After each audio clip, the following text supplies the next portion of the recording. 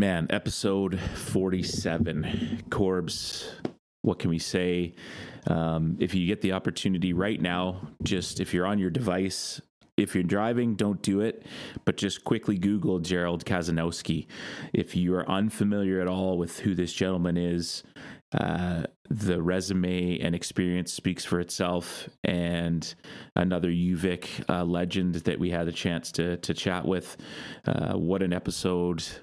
So many great takeaways. The names that he brings up that he's had the opportunity to compete with and against, phenomenal. And again, just that humble, sort of calm, stoic person who has accomplished way more in basketball than so many people in this country, but really doesn't want to make it about himself, wants to just share the story and the connections that he's made. Corbs, what did you think about the episode overall?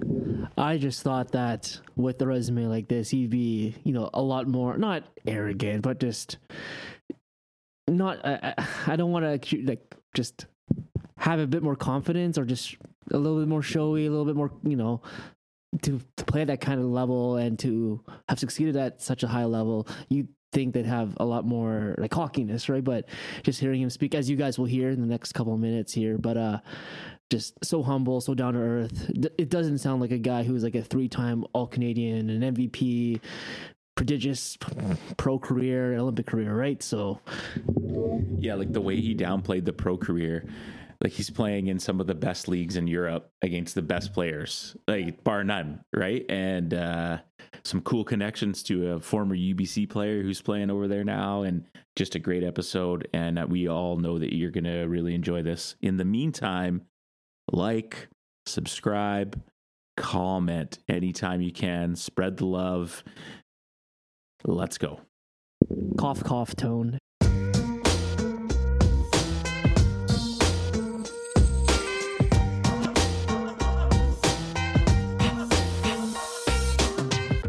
We are back on a hoops journey, and once again hopping on the ferry for a White Spot burger, heading over to technically Victoria, but the roots for this man is Nanaimo.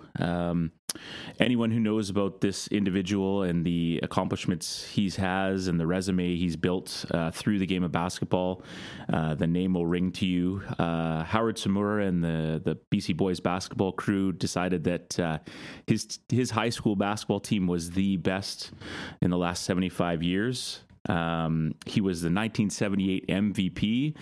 A pretty cool moment for him as he got to share that with his brothers, which I guess we'll talk about. We are so excited to have the legend himself, former Olympian, UVic Vike, Mr. Gerald Kazanowski.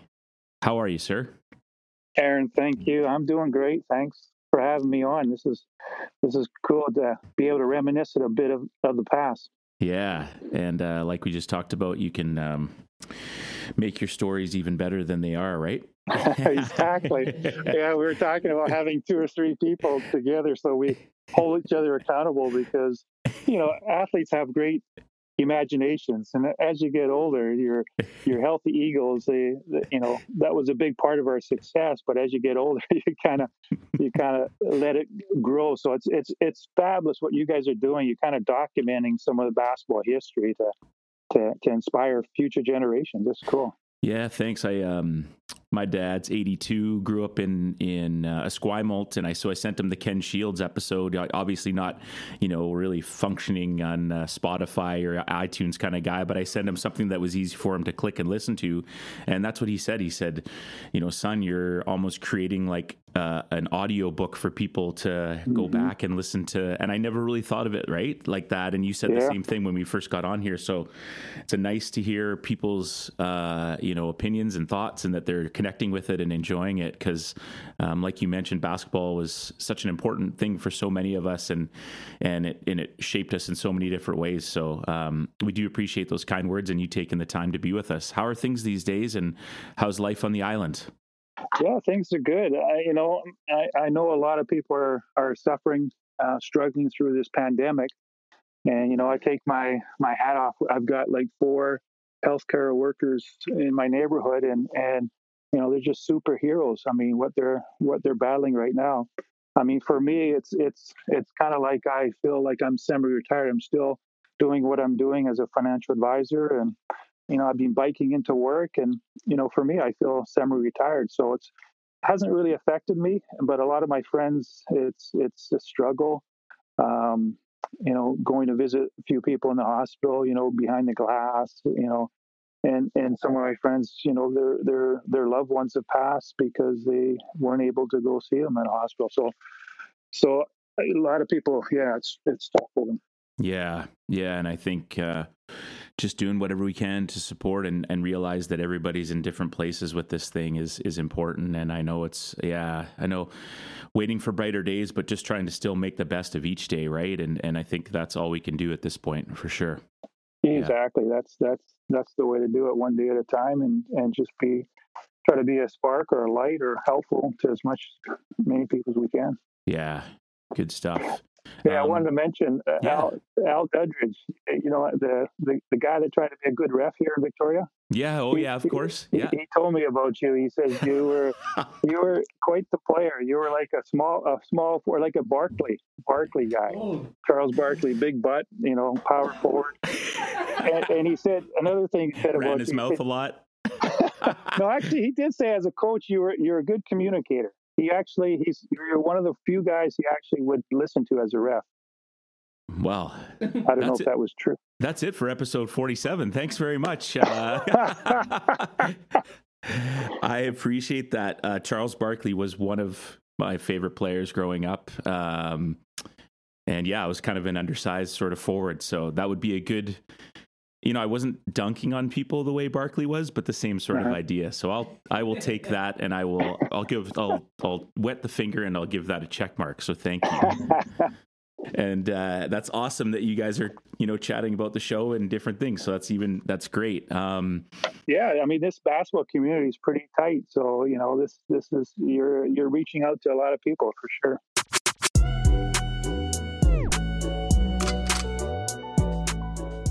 Most of my success, I want to say thanks to, family, coaches, friends, and teammates. I was just a guy that excelled at basketball, and to all the people that I came across, they're like the wind beneath my wings. I just want to say thanks. And also, before I get into I want to just remember Eli Pasquale just passed away just over a year now. And, he was really close to the community here throughout Canada and the world. And just want to say hi to Karen and their family, such good people. And then Cord Clemens passed away. And then just recently, another trailblazer in Victoria basketball, Gord Hochschild, just passed away. So yeah, no, that's great. And I also want to say, I've listened to a few of your podcasts, Shields, Horwood, Bowl, and Triano. So yeah, I really enjoyed quite a bit there. So I guess, yeah. And it's funny how basketball has changed over time. Remember talking with Steve Nash and Shields after the Eli celebration, and how basketball still. I mean, as a coach, you get it still much like a chess game, but analytics has really changed the flow. It spreads things out. Even team defense is different. Some of the things I'm seeing now, you wouldn't do it back. Certain help and stuff. It is quite amazing. But at the end of the day, it's still all about connecting and committing and having healthy relationships. That's the main thing. But yeah, let's start with how I grew up in Nanaimo. Both my parents were immigrants from Poland after the terrible World War II. Okay. Both were driven from their homes, and Dad was left to starve as a prisoner of war in Russia for a couple of years. And, wow. And Phil's a good friend of mine, and we do a podcast on Wednesday, and his dad came on, and he was in the German army, and I actually said I had to say thank you to him, because if Germany didn't attack Russia, then Stalin wouldn't have let tens of thousands of Polish military to leave Russia to fight, and I probably wouldn't be here. So it's funny how things turn out. Holy smokes, yeah, sure does, yeah. Yeah, but I grew up in a small house in Nanaimo. My mom and dad have since passed, and my mom said, work hard, but rest also. Family was very important. Respect each other and get along, stay together. a need for strong leadership and setting direction and vision and priorities. And she used to talk about work ethic. Anyone can have a dream, but the work ethic and patience to see it through. And, a big thing was don't show off. Hot dog or showing off were frowned upon. Stay humble. And my older brother, I grew up with three brothers and two sisters, and my two older brothers, twins, we were all in the same grade. But my oldest brother, that's where I got my toughness from. And this idea about staying together, I can still remember his first summer job. He got a job and he bought a sofa for our home, which was pretty cool about sticking together. Yeah. Yeah. But what we had was we had lots of love, fun, and happiness. But often my mom would say to me and my twin brothers, is get out of the house. We had a small house. Get out of the house. Go to the park. And in Nanaimo, we have this huge mountain, Mount Benson. And as a kid, with my brothers and friends, we used to love to hike up to the top. And I can remember the night before having doubts. Should we do it? Cougars and all these fears. But you gotta keep through with what you want to do. You do take precautions, but you keep going. But we were very competitive.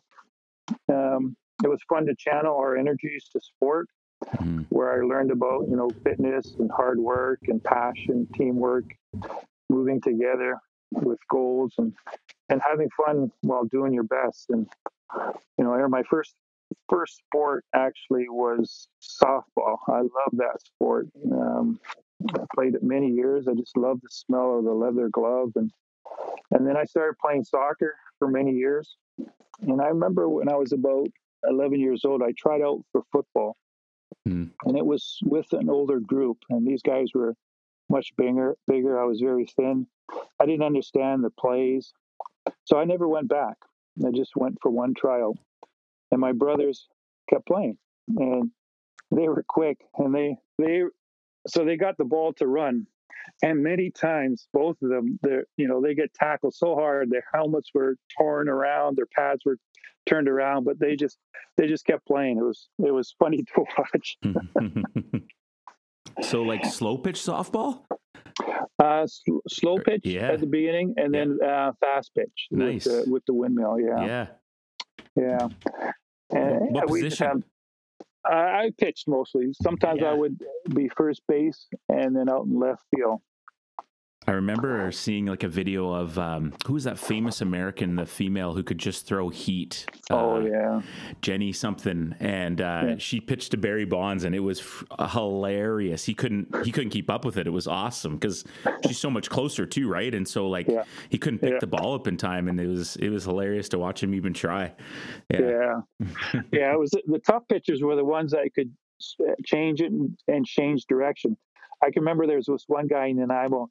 He was so fast, pitcher, so fast that you could barely see the ball, but he would do the same thing every time. So our coach says, just close your eyes, and when you think it's ready, swing. And people used to hit him all the time, even though they couldn't see the ball. So little change-ups is pretty cool. Yeah. Just don't forget you open your eyes to run. That's right. That's right. My brothers and sisters were a big influence. I remember weight training with my brothers and running up this big hill in Nanaimo. And then I remember about grade 6, my two brothers and I, we got together to form this band. And Greg was on the drums and the rest of us were on the guitar. And we had one practice at a friend's basement studio. And we even came up with the name Cement Pond. And then Joey, this other guy, got into the high life so quick, into drugs, and we never had another practice. So that was it. But I'm sure sports kept me away from bad influence, and I'm grateful for that. And I learned to accept criticism, and I welcomed it. Like in any family, you want to improve as long as there's connection. Constructive criticism is a good thing, and we need that to improve. Mm-hmm. Yeah. And all three of us were very active and super competitive. And winning started in basketball in grade 6 in elementary school with our coach Sherry at Harewood, and then on to John Barsby with Coach Arnold, and then on to NDSS. We have great memories at the high school there. Our coach Levering, fantastic coach, and there was Don Horwood was another. You had him on. He was such a great program. Awesome teams, and there was a lot of great players back in that day. And Levering used to say, "Character is what you do when no one is watching," and he got us winning. And that year we were 35-1. We lost one game to Australian All-Star team. They came and we played in a tournament in Kelowna, and I don't like to use excuses, but we were at a pool, and coach says 15 minutes in the pool, but I think some of us stayed a little bit too long in there. We were a little groggy the next day, but a little bit of jello legs. Yeah. yeah. But, that was a great team, and we just had a reunion last year. Davis, Speeds, Davidson, Tigna, my brothers, Carver, there was just such a wonderful, wonderful year. I remember we drove in a snowstorm to a tournament in Calgary, and we were supposed to get there a day before to St. Francis, but we went up this one highway. We had to turn around, come back. We lost heat in the car, so we're covering our legs with newspaper.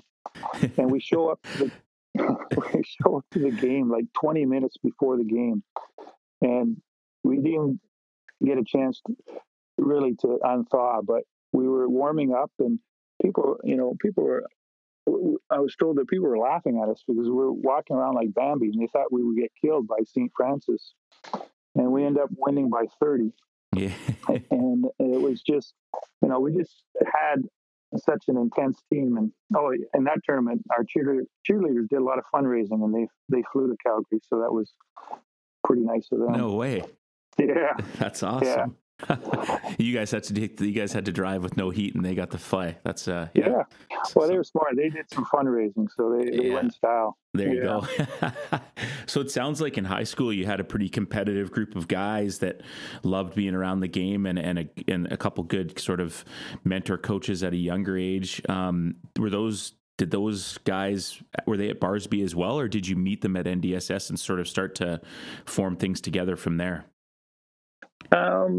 There was probably one or two at Barsby, but Barsby was a junior high, and then NDSS was the one senior. So Davis came from Wellington. Some people came from Woodlands. So it was kind of a draw from all over Nanaimo. So NDSS would have been the only high school at this time up there. I think you're right. I think Makes there was sense. only and now there's 5 of them or so. Yeah. And talk about, you've touched on it a little bit. Obviously, you had a committed coach. I mean, if a coach that's willing to, take you to Kelowna, go to Calgary, take you on the road, expose you to different, players and things like that. My question was going to be, how did it feel to go to the Coliseum and play? But it must have been, was it a seamless thing, or were there still a little bit of nerves involved in when you guys kind of took the ferry over for the provincial championships, and talk about that experience playing in the big Coliseum and stuff? Yeah, it was. I mean, we went over in grade 11 and we came 5th, and Coach Levering, like you say, I take my hats off to coaches. They just are so committed. The scheduling and the traveling and the practice, unbelievable. So when we came 5th, he had a meeting for the team for next year for the grade 12s, and he says our goal was to win. So he was the first guy that really showed me about goal setting goals. And so we had a couple guys graduating, but we had a good core coming back. And so in our grade 12 year, like I mentioned, Don Horwood, such a great tradition of winning and had such tough teams. I mean, he had Kelly Dukeshard, Kirschinger, Lanny Sawchuk, Titan, Bolin. I mean, great players, and a great coach, great system. and we battled with them throughout the year, and we were the top two teams in BC. So we kind of knew what the competition was going to be in Vancouver. So we took every game pretty intensely, and going to Vancouver, we knew it would be a battle, and the thing about our team was that I won one MVP, and often I ask people, do you want to interview me or my brother Greg? Because my brother Greg actually won 7 MVPs that year. Oh, right. Yeah, in the different tournaments. Yeah. And he was a great scorer. And then my other brother, John, was a great defensive player. So it was like a really team effort. And then Paul Davis, I think he got 34 points in the final game against Hope Bay. So it wasn't like it was just one or two players. It usually was 2 or 3 players played well, but we had like 7, 8 great players that would come in. And so we our practices were tough. I mean, coach would have these scrimmages where he would switch players as they get closer to the final score, and then whoever lost would have to do sit-ups, push-ups, or lines. And so practices were pretty intense. Also, we had quite a nice team. Mm-hmm. But you mentioned about that award, the 75 years. Yeah. And yeah, it's an honor to win that. It's just a tough thing. It's someone's opinion, of course. But it's quite an honor. But I look at some people say, did you guys deserve it? And I think, well, you look at the island team at that point, there was 4 players from the island that went on to the 83 team to beat the U.S. with Hall of Famers Barkley and Malone. There was Dukeshire. Yeah. Wiltshire was in grade 11. Okay. Ken Larson was supposed to be on that team, but he got injured, and myself. So there's four players from that era. And then you look at, players like Dukeshire and Ken Kersinger. He was like a man playing against boys. And so, if you want my opinion, I think Oak Bay should have got the second place. But again, it's just someone's opinion. It's such a hard thing to predict. Totally. Who and when. Yeah. Yeah, it's kind of humbling, but an honor, and like so many different things all in one, right? Exactly. Yeah. Exactly. Yeah. We want to take a moment and thank our sponsor, Parkside Brewery. Located in the heart of Port Moody on Brewers Row, Parkside offers an amazing atmosphere with one of the best summer patios around. If you can't make it to the brewery, located at 2731 Murray Street, then hit any government retail store and try the Dawn Pilsner, the Dusk Pale Ale, or my favorite, the Dreamboat Hazy IPA. A Hoops Journey promises that the beer at Parkside is much, much, much better than the owner, Sam Payne's streaky jump shot. We hope to see you Parkside. After a brief hiatus, Good Lad Clothing has returned, but under a new location. 3283 Main Street is where they can be found. Name drop a Hoops Journey to get 10% off any clothing items in store. The store no longer offers barber, but you can find the best retail around. Thanks to our sponsor, Good Lad Clothing, and we hope to see you there. And I think it sounds like you had a good grasp early on, though, in terms of just the importance of team, right? And knowing that, like, someone might be a top scorer for one game and it's a committee that's picking an MVP. And did you feel like that was one of your strengths as you move forward with basketball, that, like, you just really understood how to play your role within a team? Did someone teach you that, or was it just sort of something that you learned through competing? That's a good question. I think my strength is just, I developed a nice hook shot. I developed, positioning, being able to rebound. And so I developed certain traits. But at the end of the day, I just, whatever was needed to win. I mean, there was... Greg was the scorer, and so he was getting the points. often I would just rebound. So it just, to me, I just love to win, and it didn't matter about really anything else. So whatever it took, and I think that's tribute to Coach Levering. He, one of the things he says is we wanted to win the grade 12 championship. So, and then another thing he said, Gerald, you should start thinking about maybe playing the Olympics. And I was just a young kid from Nanaimo. I was very shy, Were you? And, yeah. Oh yeah. Yeah. I was shy, but I love sports, and so I kept that in the back of my mind. I said, really? Oh, maybe. And then I just said, okay, I'm going to keep playing. I'm going to go to the next level, and he taught us about intensity, playing together, working hard, dedication. And it's okay to be, playing a little bit different.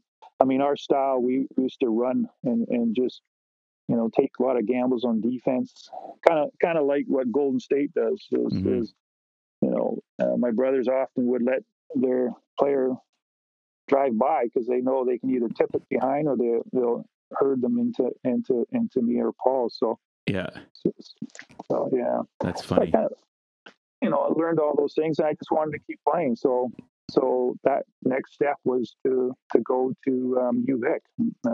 Ken Shields. Yeah, go ahead. Yeah, no, and what did that look like? Was he? How does the recruiting process look at that time? And I mean, I'm sure he's seen you play a bunch at this point, and obviously knowing Ken and his unique style, I'm interested to hear how this all happened. Yeah, that's good, because I was actually, there wasn't a lot of recruiting. Right. I was recruited by North Idaho College, I think, where Wilt went his first year, and Gord Herbert went, and Simon Fraser. Sorry, what's that? Gordy Herbert. That's a name. Yeah.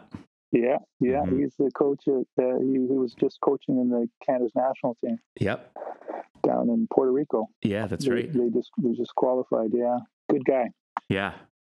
And Simon Fraser. Actually, another team that recruited me that wasn't supposed to was the University of Calgary, and they wanted actually all three of us to go there. Okay. So. Shields had a good program just starting.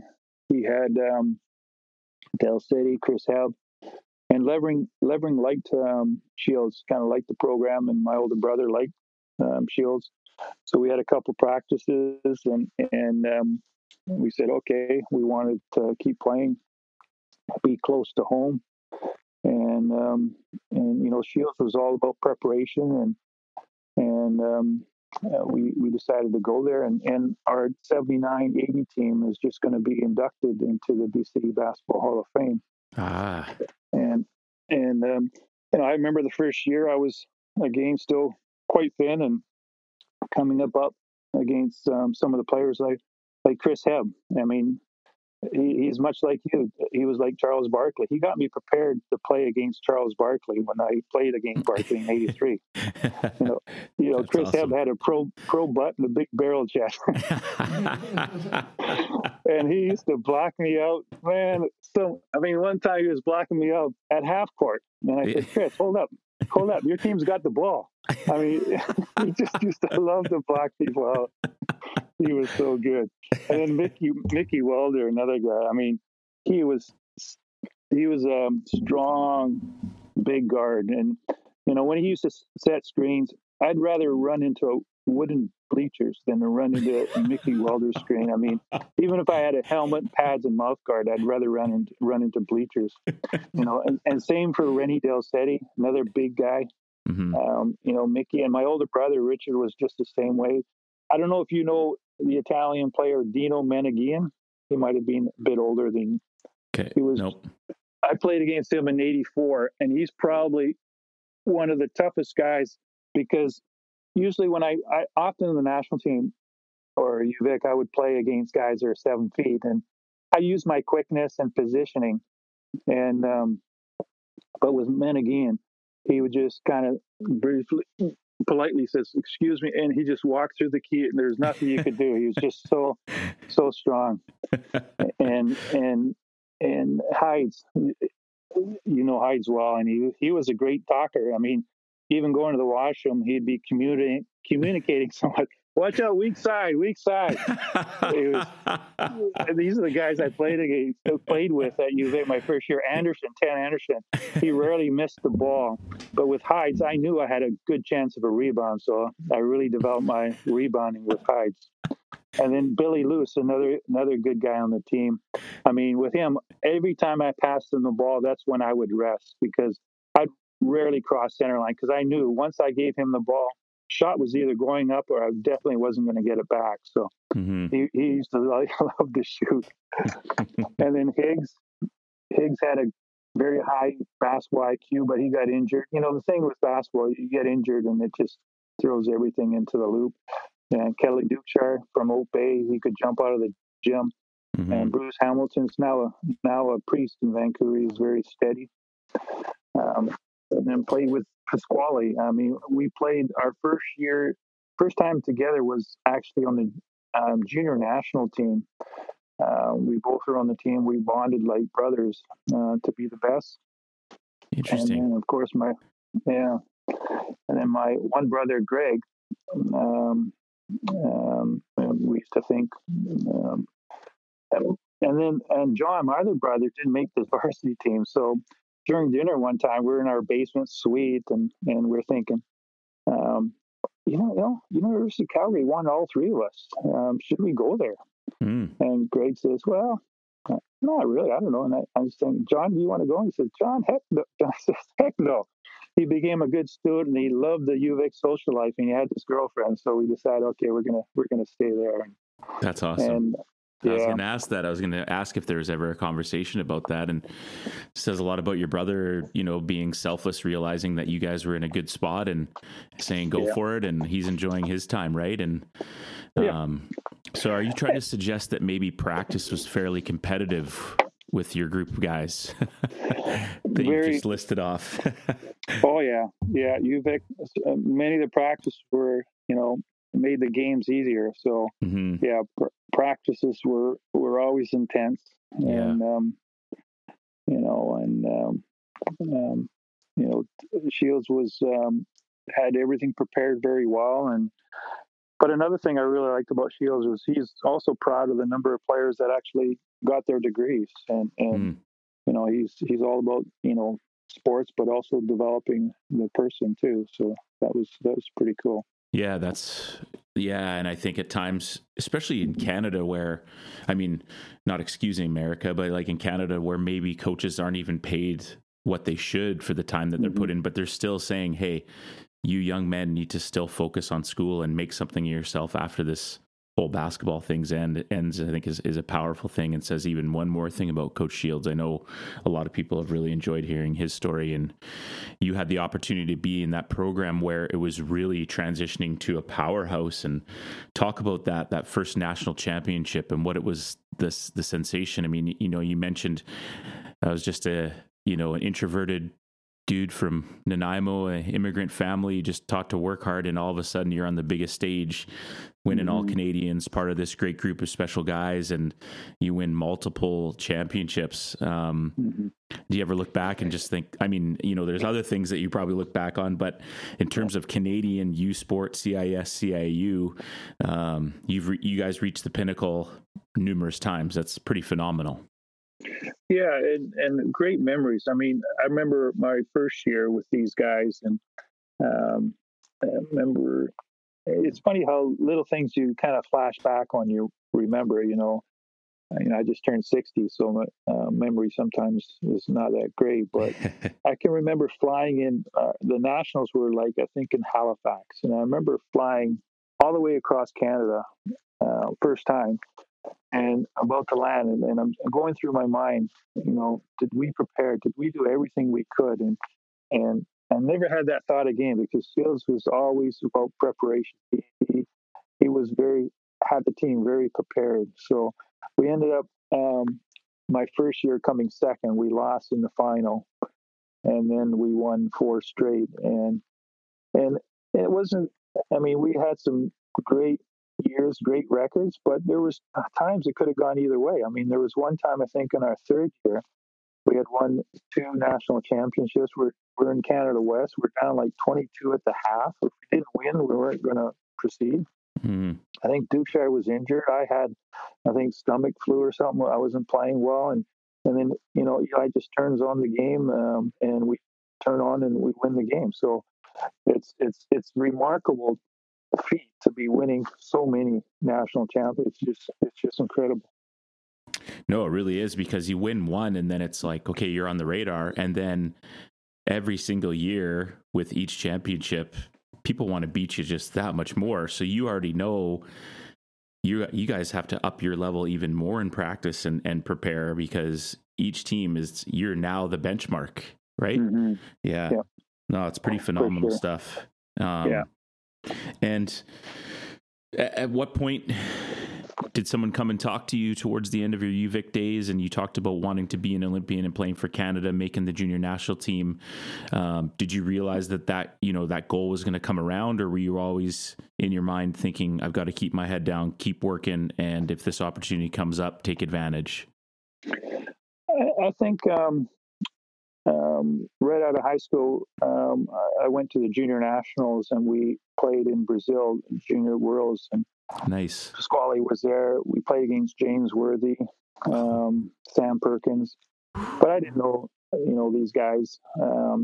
So I look back and I says, yeah, that was great. I didn't think much of it, but it was a great playing experience. And then I tried out for the senior team, I think a year or two later, and I can remember going to one practice, and these guys were dunking the ball. There's this guy from Winnipeg, I remember his name, Blythe Goofy, just made an awesome dunk, and you're just thinking, okay, you're just going to do your best, and you make the team, I played a little bit the first year, and then I think in 82, near the end of 82, I started starting. And so it's a slow progression that, you're just looking at getting better every day and improving. And then, 1983 was one of my best memories, playing against the U.S. Talk about that. Yeah, That's Danny cool. Mahar was on our team from Duke. Okay. And I was just a kid from Nanaimo. I didn't know these Charles Barkley or anything. So we're going into the gym to have our shooting practice, and the U.S. team is down there shooting, and Danny Mahar says, "Kaz, that's Charles Barkley," and I'm looking down and says, "Where?" And I see this guy, and he looks like an overweight manager, and he goes up and he dunks the ball. And I shook my head. I says, did I just see this guy? I thought he was the manager. And he dunks the ball, and I had to focus my eyes. And no, Danny says, that's Charles Barkley. And so, I was a little naive who he was, but probably a good thing, because we went in and we beat them, and we beat Yugoslavia in the final with Petrovic. And, we had such good rhythm on the team. We had guys like John Hatch, Danny Mahar, Eli, Jay, Tillman, unbelievable shooter from Calgary, Wilt, Gord, Tony, Billy, Howard Kelsey, and Duke. I mean, Donnie just had us playing together just way beyond, the sum of our parts. And we believed. We actually thought we could win. We played phenomenal, and then to carry on to win Yugoslavia in the final was, an awesome thing.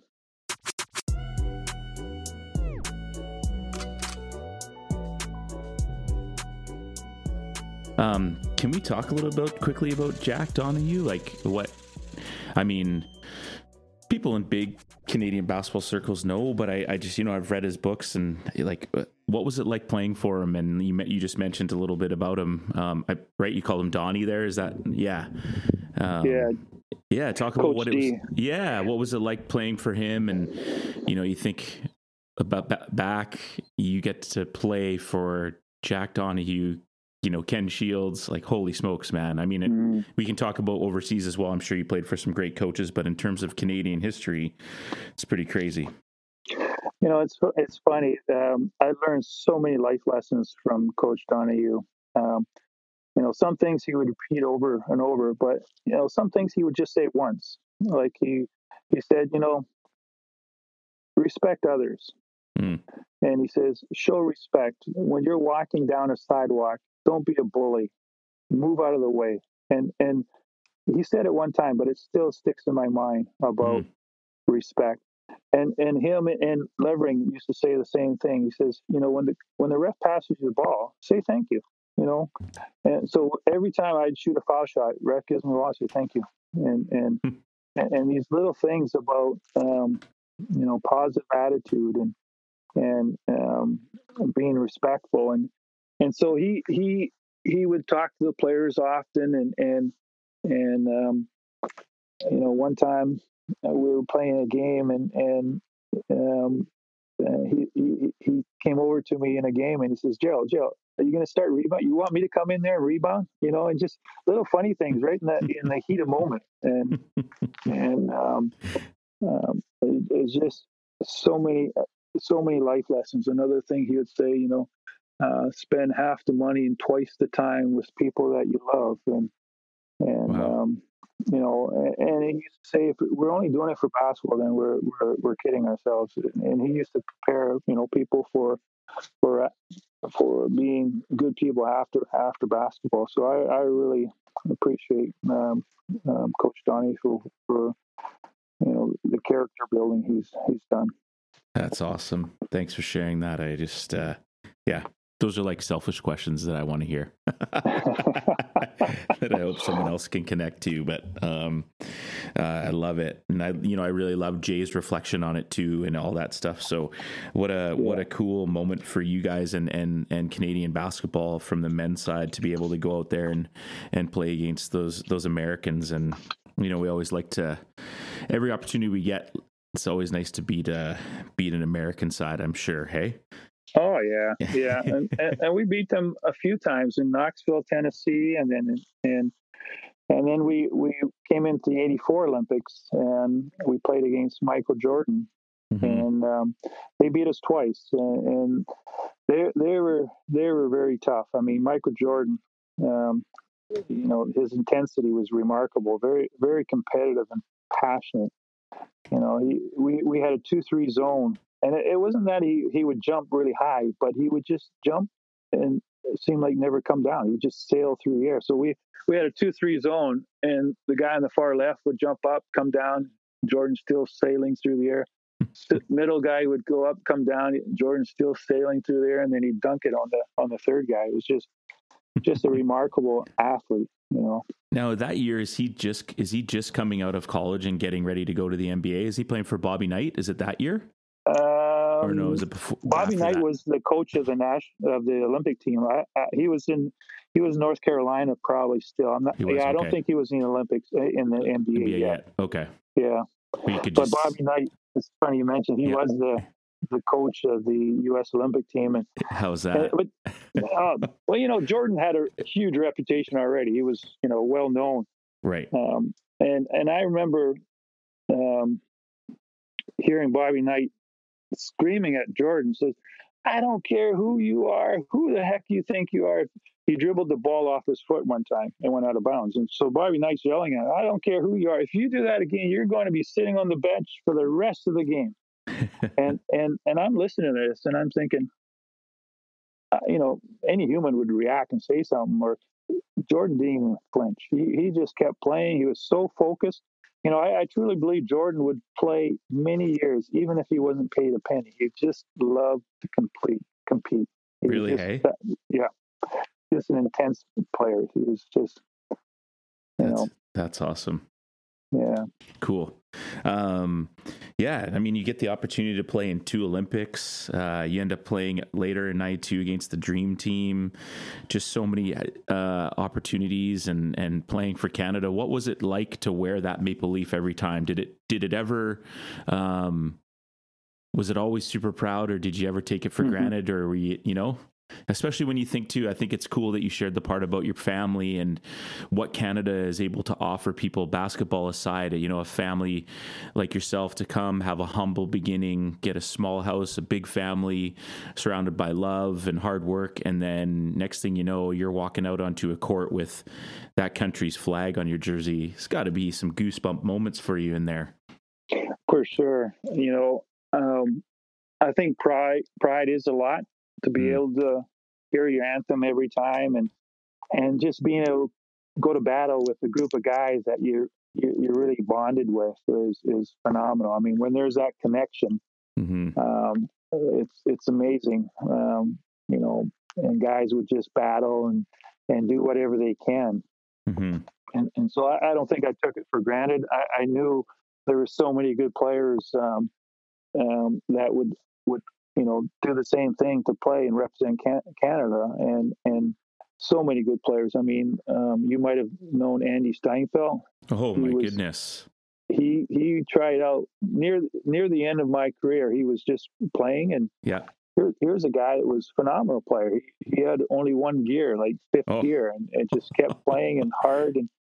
And I think he played 1 or 2 years, but he just, you know, unfortunately the opportunities weren't there. And so definitely I didn't take it for granted. There was a lot of great players from BC, Canada that would have loved to have played. You know, and I got drafted by Utah Jazz in '84, and so, you know, I really enjoyed playing for Canada in the summer. But back then, you know, the NBA wasn't what it like today. You know, you talked earlier about sports in the States. It's just phenomenal how it's grown. And when I went there, I was drafted in the 7th round. They had all the rookies sign a contract that if you make the team, this is your contract for the year. It was like $45,000, and teachers were making like half of that. So you know, it wasn't something that I was super excited about, and Coach D was worried that some of us would make it in the NBA and leave, and Stu Granger, a guy from our team from Villanova, thought I'd get picked up from the West Coast team, but I went to try out, and Triano came in as a free agent, and we had a good tryout, and I asked Jay, because I remember when we ever scrimmaged, they usually put Jay and I together, and you know, we'd win most of the scrimmages, and I think Jay would have maybe made the team, but this guy Bob Hansen was their 5th round. He broke his nose in practice, and he didn't give up. He kept playing. I bet if Jay broke his nose, that's what Jay would have done, is just kept playing. But Frank Layden, the coach, came in and after a trial, and he said, Jay, you had a pretty good tryout. Maybe we'll have you back again next year. And then he turns to me and says, Kaz, what'd you study in university? And I said, economics. And he says, maybe you should pursue that career. And I felt like saying, what, you don't like winning here? So it was an experience that, you know, I didn't make it, but it wasn't, I wasn't upset. I went and played in Europe for 10 years in the off season and played in the national team in the summer. So I was really, really happy to play on the national team. Yeah, it's funny and interesting perspective, you know, try to tell maybe some of the younger-ish people that I've had the opportunity to coach, and we're always talking about eras and different things. And do you guys realize just like maybe the state that the NBA was in kind of pre, you know, like Jordan and Bird sort of got the momentum going back, but like there were some times where it was like you mentioned, right? Like it's not even heartbreaking to be like, hey, I think I can do well just going overseas and having a fun time and having an opportunity to see the world, which is an interesting perspective. And I'm sure looking back, the experiences that you got from that, I mean, you can't replace that. Yeah, for sure. Yeah, exactly, Aaron. I got to see the world, saw some great people. You know, some of my best friends are from basketball, and still stay in touch with some players. I played with Essie American. Used to play for Detroit. I played with him 2 years in Spain, and yeah, it's a phenomenal experience. I really encourage anybody that can go over to play in Europe to go. Some of the guys on our team.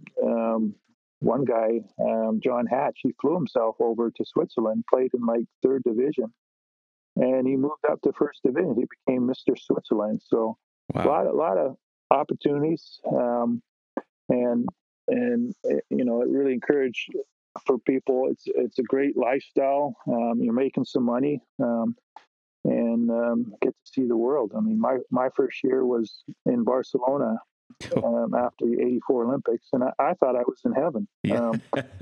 We're lucky we got playing. you back.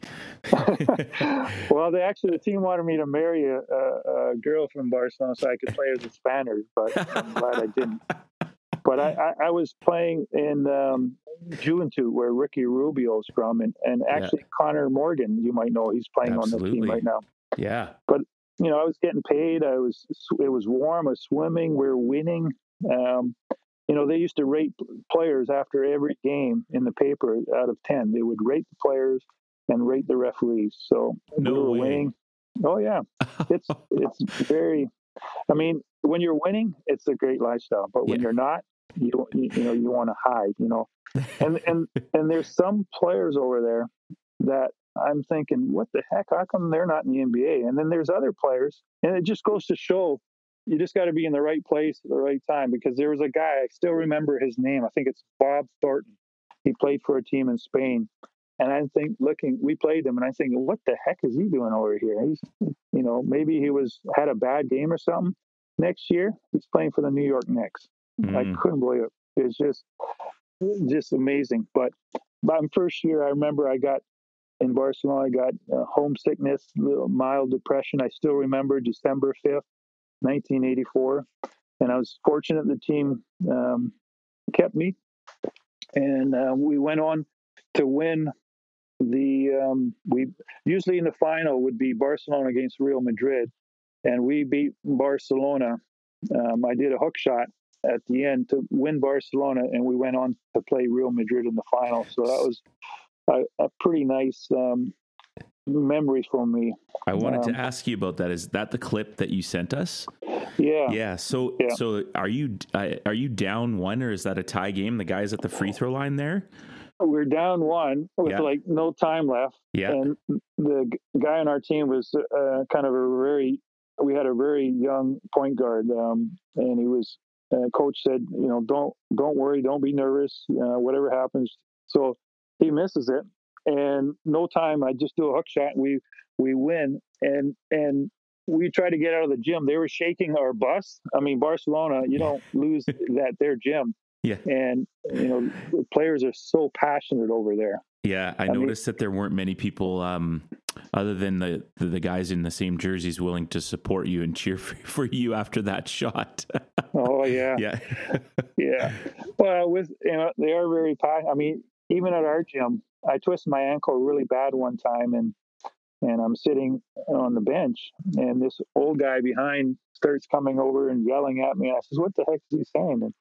And the guy was explaining, these guys are, they're paying. They may make $10,000 a year, but they're paying $1,000 for season tickets. They're very, very passionate. That's Wow. what their whole life is about.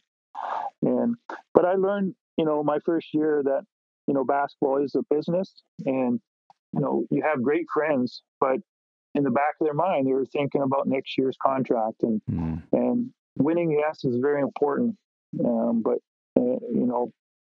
chemistry and all those things you need for winning.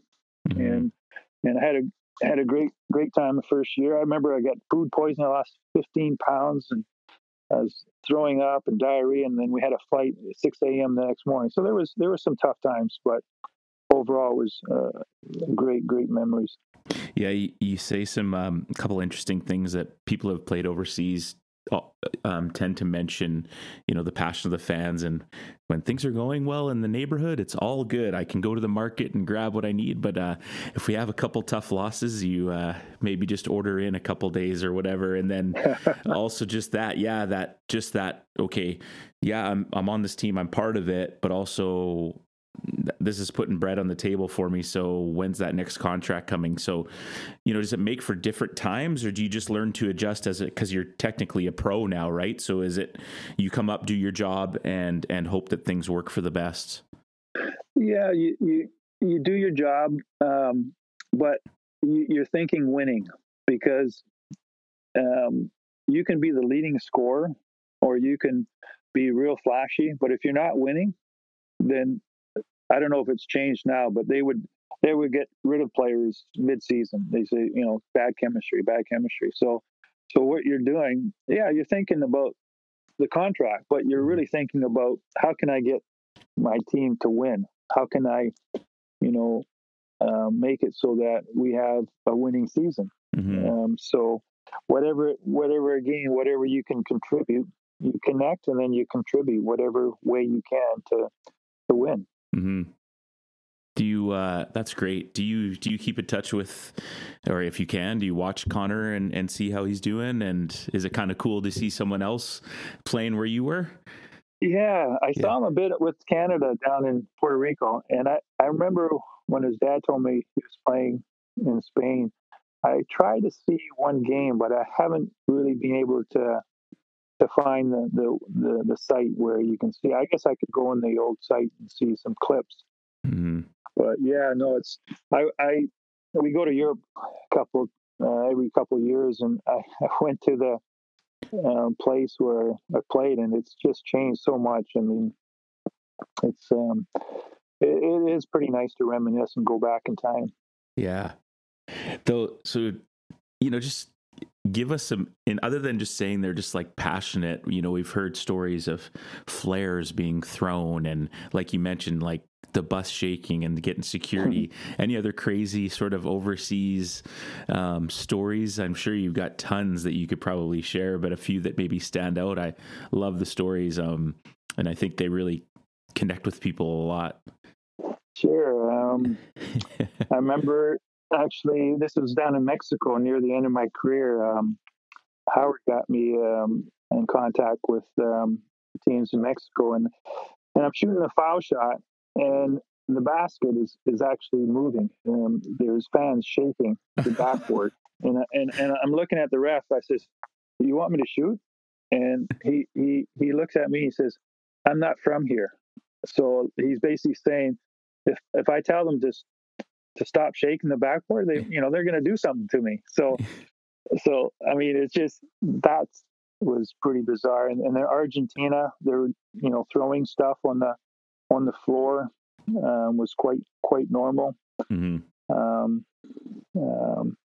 Other place I played in Sweden, not so bad. Finland, not so bad. I do remember in Switzerland, I was playing, and I remember I was in this sort of funk for about a couple weeks where I wasn't playing well. So I was just playing so hard in practice. I was dunking and playing hard, and the other foreigner that we had on our team, he played in Italy, and he had super bad knees. He was like coming to practice icing and barely able to walk, and then we come out in the game and he'd get like 40 points, and I'm thinking, how does he get 40 points? The guy can barely walk. And it's just amazing how, some of these guys were so professional, they can barely walk, and he still managed to get 40 points. Yeah. And for you and your body, you played in all these amazing places, get to see the world. At what point do you start to reflect for yourself and think, what's my next phase? Or how did that transition kind of out of playing the game happen for you? Good question, because a lot of people, players, don't think about after. Some of them go into coaching, which is great. They anticipate they're going to transition to coaching, and that's okay. But they a lot of to torment themselves. Yeah. Like yourself. Yeah. And it's tough. I mean, not many players can make that transition, but if that's your goal, then that's great. You have a goal, and unfortunately, a lot of people don't have a plan B. They just keep going, and hopefully, they think they can play forever. So, 87. I remember I came back and went for a run, and had my whole left leg was in pain. I had blocked out the sciatic nerve, so I had to have back surgery. And I was ready to retire. I was the type of player I didn't want to be, not able to walk when I'm 60, sort of thing. So yeah, the the surgeon says, no, you should be able to keep playing. And 2 weeks later, I was back in Spain playing, and 3 weeks, or actually 3 weeks later, I was back practicing and playing. So I felt good, so I kept playing. But at some point, you kind of, after the '92 Olympics, I was 32, and I was kind of thinking, okay, I could probably play a few more years, but it was time to start to think of, after basketball, what's the plan B? And for me, it was, I always wanted to be an entrepreneur. I study economics, and I put a huge value in the economy, and I work as basically a financial coach to help people to get from where they are to where they want to be, and allow them to focus on what's important in their life. So that's what I've been doing since '92, and I met my wife from Mexico. We've been married 25 years. We have two lovely daughters that are in their 20s now, and I enjoyed coaching them so much in the night league and camps, and helping out some other coaches. I really get a kick out of that. I take my hat off to full-time coaches. What a huge commitment. It's great. Mm-hmm. And I love what I do. I thought a couple of years ago, I talked with my wife about retiring, but we said we've got a great life. I work, and I'm working less. I've got a great partner, Alex, that came on 5 years ago. He's brilliant. Right now we're not traveling, but we feel semi-retired. So yeah. So is Alex teaching you new things and keeping you young at work? Yeah, actually, he's. They say hire someone that's smarter. He's got his PhD, and it's funny. He is teaching one thing. We were doing this complex formula, and it wasn't adding up properly. And he says, Gerald, what we should do is test it against what we know. And we tested against what we know, and it made so much sense. So you're right. That's you're still pretty young, but as you get older, maybe have a couple assistants that are younger. Yeah. Well, I was just thinking from a personal perspective, 17 years into teaching, and I think it's easy to just have life become very, very mundane and sort of day to day, and clock in, clock out. And I have some young people that I get to share an office with, and they keep me just so current and so fresh, and constantly, without even knowing it, just challenging me to think differently, right? As opposed to, well, I've been teaching this way for 15 years, and you could say, well, I have been advising for so long. But when you get new mindsets and different perspectives, it almost is reinvigorating, and it's like, well, why would I want to retire? I'm enjoying it. I get to ride my bike in and do my thing. So that's awesome. Good for you. And all that hard work has put you in a place where you can be happy and choose what you want to do. So that's great. That's powerful stuff. Yeah. And it's amazing you recognize that, because that's basically when you mentor someone, you actually get reinvigorated, and you start doing things that maybe some less of the admin stuff, but you're still doing things you like. So that's very wise on your part. Well, thank you. My gray hair and my chin would tell you so. You got gray hair. Oh yeah. So I didn't have a chance with my dad's genes at all. So before we transition into kind of the final part for you here, I just have a question for you, if you mind, just reflecting on how cool it must have been to compete against the dream team and what that was like. And I should have done a little bit more research here, but other than Phil, were there any other former kind of teammates that you were able to compete with during that time, or? Like on the national team? Yeah. Phil, we were on the team together in '92.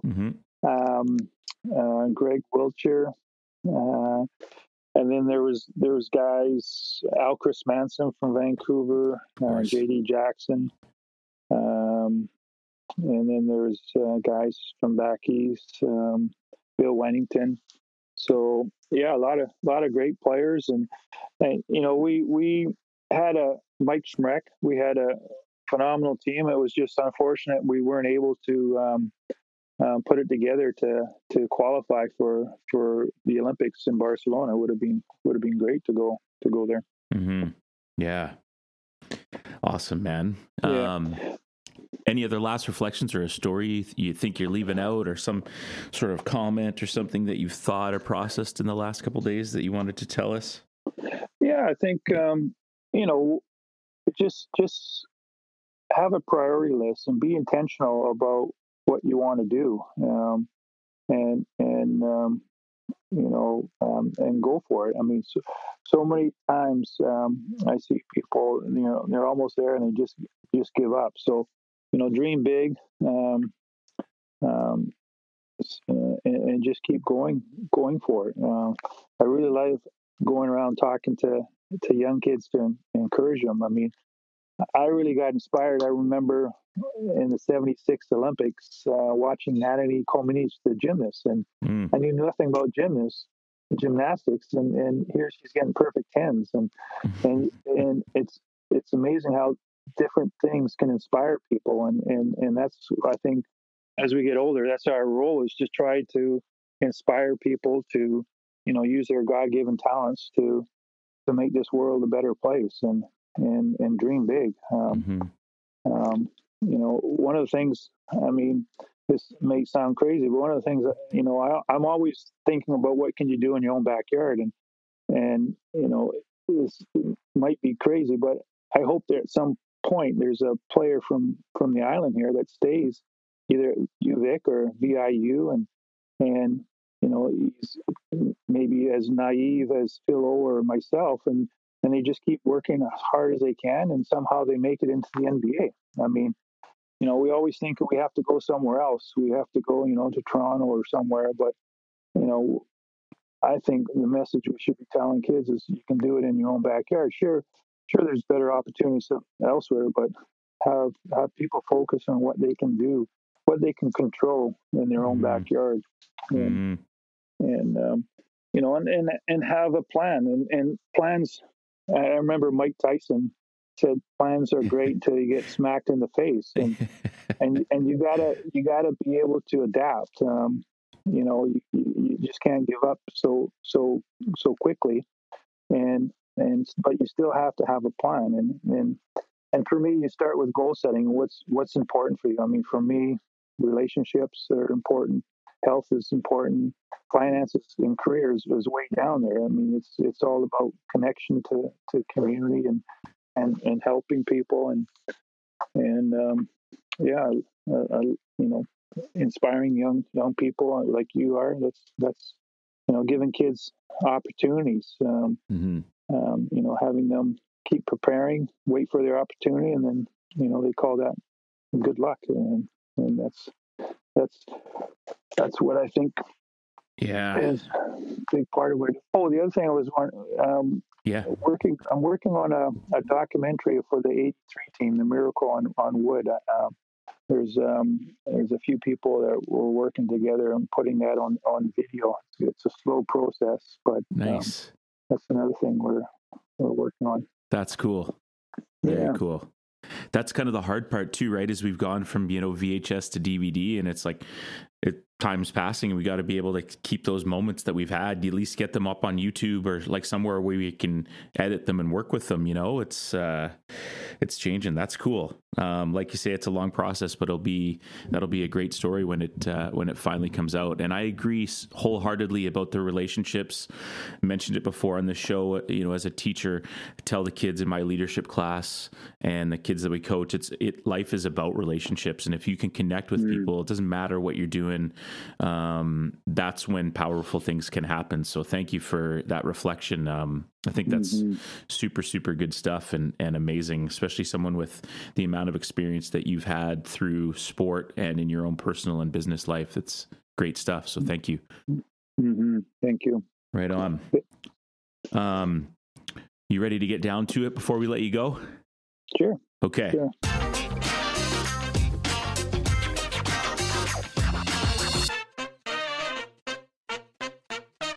Tell us your true thoughts about ketchup on macaroni. Oh, ketchup on macaroni.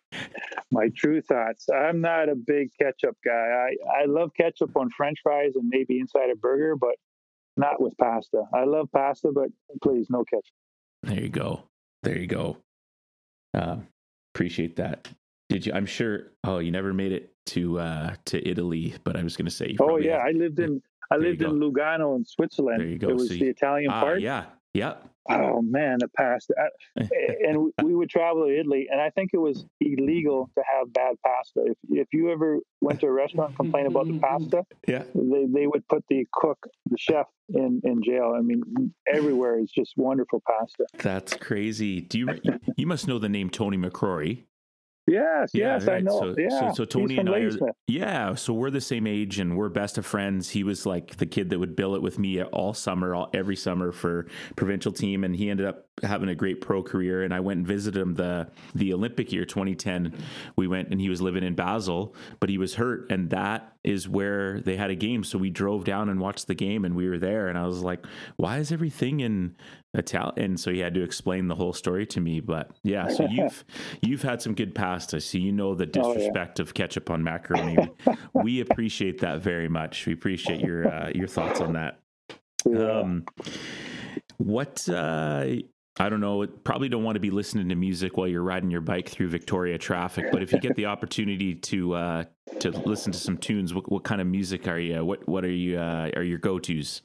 I'm kind of all over. I like some current stuff, but I like some, Whitney Houston, Marvin Gaye, Elvis, Gloria Estefan, even, I listen to Christian song music on 106.5. Okay. Even some jazz. Diana Krall. She's from Nanaimo. Yes. I never got to meet her. I would love to have dinner with her sometime. She's a couple years younger than me from Nanaimo, but I love jazz too. Nice. Okay, Diana, you've heard it. That's awesome. Every now and then during PE class for Spotify, I just throw on, some 70s and 80s just so the kids can get a real history lesson, because they have a tough time hearing music where you can actually understand the words and hear the lyrics of what people are actually saying. So, it's amazing to my two daughters. One's 23, 21. They actually love some of the 70s and 80s. They think, hey, Dad, this is cool. Yeah, that's good. Good. Who's the greatest player you've played against, and maybe a few, and played with, upon reflection? And I know this is hard. I've really picked up on the culture of UVic during your time between listening to you speak, Coach Shields and Phil.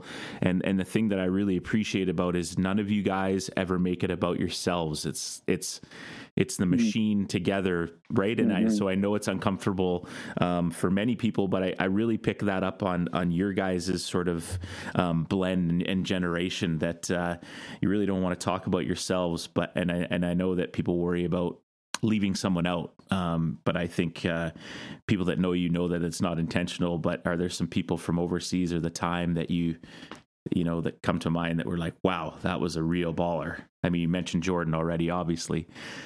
Yeah, I guess players played against, I'd say the top three that I say were the toughest was Jordan, James Worthy, and Wayman Tisdale. I don't know if you remember Wayman Tisdale. Oh, of course. He was a southpaw left hand. He was tough because he was mobile. And then other players like Magic Johnson, Sam Perkins, Barkley, David Robinson, Patrick Ewing, Oscar Schmidt, Karl Malone. Karl Malone was still kind of young when we played him in '83. Yeah. Petrovic, Divac, the older Sabonis. He was kind of, and then Delapagic, and then the Italian men and McGeehan. Those guys were all pretty tough, but I would say Tisdale, Jordan, and Worthy were the three toughest. I love the Wayman Tisdale call. I love it. That's awesome. Yeah. And I mean, you mentioned pretty much your whole roster at UVic, and just, the opportunity with so many great different players that you've been able to play alongside, right? So many. Yeah. So many good players. I just feel so fortunate. Yeah. And I think too, the cool part about basketball I've always found is not just necessarily good players, but just good people too, right? People that you vibe with and just enjoy the process of trying to compete together, right? And that's just such fun stuff, I think. It is, and it's not easy. I mean, I always used to be amazed at UVic, the rugby players. They would just kill each other in the game, and then they go out for beer after and best of buddies.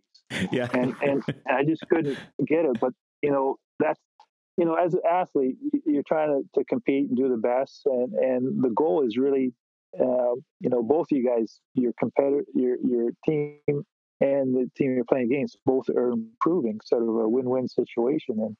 But it's not easy. But that's kind of the goal is just playing hard on the court and forgetting about it after. Absolutely. Good stuff. Who's been the most important person or people in your life? Well, I would say my wife and parents and family and coaches and friends. They're all kind of being like the win. But as a believer in God, I'm going to put God as the first person. I always used to believe in God as sort of an insurance policy when, I got in trouble or a bad flight, help me. And then he became one of my mentors. And then now I want to be on God's team. So I just feel so blessed to know God. Awesome. Love it. Great stuff. Okay. Just a couple more questions. This has been a great episode. Thrilled that you could join us. You get the munchies or you're a little bit snacky. We've had a variety of different answers here, but is there a certain bag of chips that if you had a craving or, you're going to just have a little cheat meal or something, what are you going to grab and eat for a bag of chips? For chips, I would probably, when I met my brothers or friends, probably some plain or barbecue. But, I kind of gone into more mixed nuts or ice cream. Those are my go-to. Ooh, what kind of ice cream? I don't think I met an ice cream I haven't liked. But, I probably eat too much of that. I'm trying to eat healthy and, less processed food, more nuts and veggies and fruits. As an athlete, you need that energy to think clear, and it makes even going to the bathroom better. So eat healthy. Some chips once in a while is good. I love it. That's a great answer. Okay, Corbin, do you have a question before Gerald, before we get out of here? Yeah. Quote that has stuck with you throughout your career, if there's any. Oh, a quote. I have had so many quotes that I write down. Life is about reminding yourself what's important, and there's so many good quotes like not giving up, doing your best, but what really comes, I think, was the one Coach D once says is spend half the money and twice the time with people you love. So just surrounding yourself with people you love, people that can help you or you can help other people, I think is one of my favorite ones. That's a great one. That's good stuff. Okay, last question before we let you go. If you could do it all again, you would what? If I could do it again, I probably wouldn't change anything because I just feel to be the luckiest guy around, just so blessed with a wonderful family. And the one thing maybe way back in grade 6 when we had that practice with the cement pond, I'm going to try to find, if Joey McLaughlin, if you're out there, call me. We're going to try to get the band back together. Yeah. Yes. I love it. That is awesome. What a great way to end. An absolute legend and just, one of the best players to ever come out of Canada. We were super excited that you would be willing to join us and humbled that you would sit down and love hearing your perspective. Love hearing how you speak. Took a lot away from this episode. For those that still are, wondering who Gerald is, give him a Google.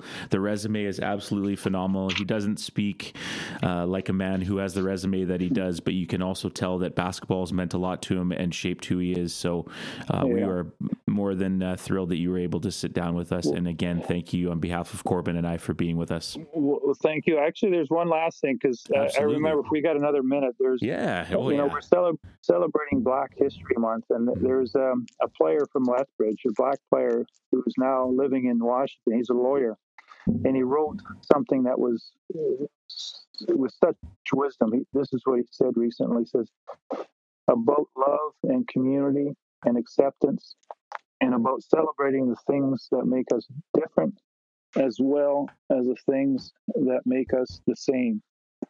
And, we've got to really be strong about oppression, giving everybody, I just can't imagine what some people go through. I can remember being in a washroom in the Empress and going into the washroom, and the lady standing out the door, and she had to open the door and yell, "Billy, are you okay?" Because her daughter, her son was in the washroom, and she didn't feel safe. And there's so many people that just don't feel safe. Women not being able to go for a jog, or Black or Latinos being harassed by police and not feeling safe is not right, and it's unfortunate. And we all have to make an effort to be intentional and not be putting up with certain things. And there's another good quote, if I got another minute here, is love is patient, love is kind, it does not envy, it does not boast, it is not proud, it does not dishonor others, it is not self-seeking, it is not easily angered, it keeps no record of wrongs. Love does not delight in evil, but rejoices with the truth. It always protects, always trusts, always hopes, and always perseveres. And that is from the Bible. So, a lot of things that we have to think about to make this world a better place for everybody.